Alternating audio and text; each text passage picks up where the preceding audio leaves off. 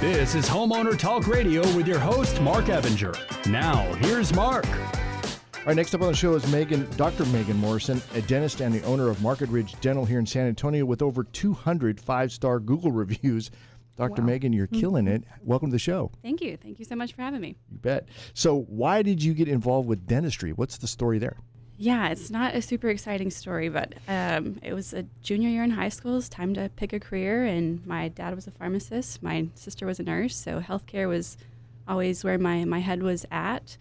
And then we had a career fair day in high school, and there was somebody there from dentistry that was doing like alginate impressions, and I thought that was the coolest thing ever, and that's what stuck. But you didn't become like a dental hygienist. You became a doctor. So Yeah. Why the choice to go all the way? Yeah, I had parents that told me I could do whatever I wanted to do and be whatever I wanted to be, and I believed them. So, I had big goals and lofty goals, but before I started going to school and decided for sure that's what I wanted to do, I did work in a dental office in my hometown of Amarillo. I worked for my family dentist back there. And I just really kind of fell in love with the profession, and I liked the atmosphere and dealing with patients, and I just loved everything that dentistry could offer. That's a great thing to do, is go work it first. For sure. You know what I mean? Work in the office. What's going on here? What am I going to have to do? And then you actually started your own practice. Tell me about that.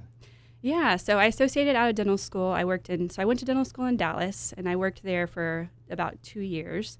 And then my mom and dad moved to San Antonio about 5 or 6 years ago. And that was actually always my goal, is to have my mom run my practice eventually. So they came here, so I knew I had to come here. We worked about a year here as an associate off of Calabria, and then COVID hit. And so I was at home with a lot of time on my hands for about 6 weeks, as everybody else was. And I decided now was the time to do it. And my husband was incredibly supportive, and he told me, yeah, go for it. And so I decided that I wanted to, create something that was mine and have the patient experience that I wanted to have, and, the employee culture that I wanted to create, and do everything, the way I wanted to do it. So made it happen. Yeah, absolutely. And as a business coach, I see a lot of people who just always wanted to be entrepreneurs. They knew that that's what they wanted to do, and they've never been an employee. So I'm fascinated by the employee to entrepreneur transfer, because not everybody does that. What were some of the big struggles you had to overcome in that transition?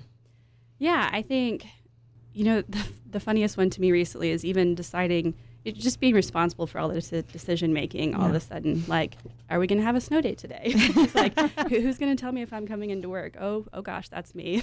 So for me, that's been the hardest transition, is just having to make all the decisions every day and it all coming back to me. But I do think I take a little bit different approach in the way that I run my business in particular. I like to think that I work beside my employees and not necessarily, over them, or that there's a structure that way.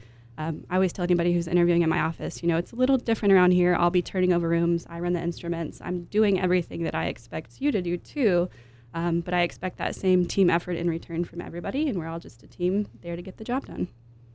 So a patient experience, that's the key to the whole thing, right? Sure. Because if they have a great experience when they come in, then they're going to come back. They're going to tell other people. Obviously, you're doing it right because your Google reviews are doing really, really good. So what are you guys doing different when it comes to the patient experience? Yeah, so I like to think about, my own experiences and just going into not dental offices, just any healthcare offices for my own self. A lot of times you walk in and nobody's greeting you, nobody's smiling at you. They tell you, here, sign in on the paper. And that's about as much as that human element as you get, is that interaction. So that for me was something that was just really missing, was just that human connection. So, when people walk into my office, it's my mom that's greeting them. She's super bubbly and happy.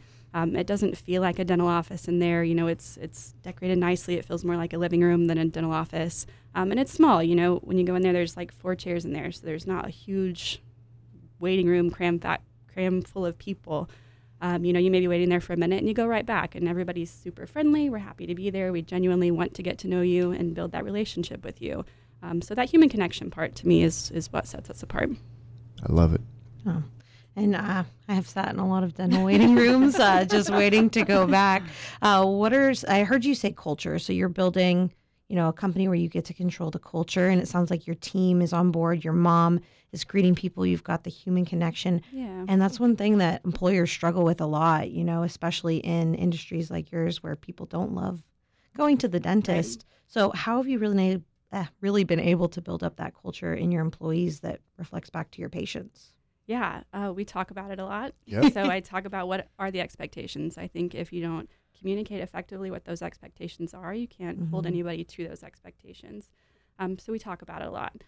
I'm also there in the midst of everybody all the time. I don't go sit back in my office where I have no idea what's going on. I'm back there turning instruments with my team. I'm at the front with my mom. I'm all throughout my office. So I know what's going on, and I can address the things that do come up. But we're also just having fun. You know, we're all cracking jokes all day. We're laughing. It's a happy place to be.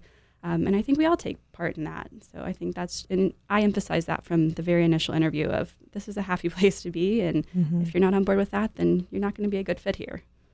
I love that. So share an example of a patient experience where maybe they were a little bit afraid to come in. How did you deal with that?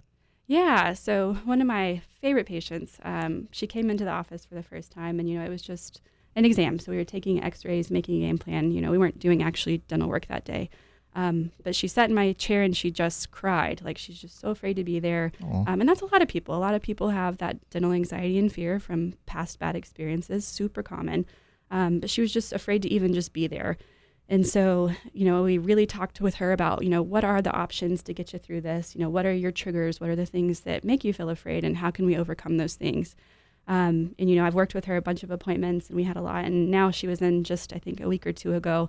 And she was sitting up there chatting with her friend, like, oh, I don't want to leave. I haven't talked to anybody in a while, just chatting us up and happy to be there. And for me, that transformation is what it's all about. From somebody who was crying, just having to be there, to, staying, wanting to chat with us, and much happier experience. That's great, Doc. All right, if people want to get in touch with you, how do they do that? Yeah, you can reach us by phone or text at 210-960-2690. That's 210-960-2690. Our website is marketridgedental.com, or you can find us on Facebook or Instagram. And what area of town are you located in? Yeah, we are at 281 in Evans, so up in the Stone Oak area. Awesome. Thanks. I appreciate that.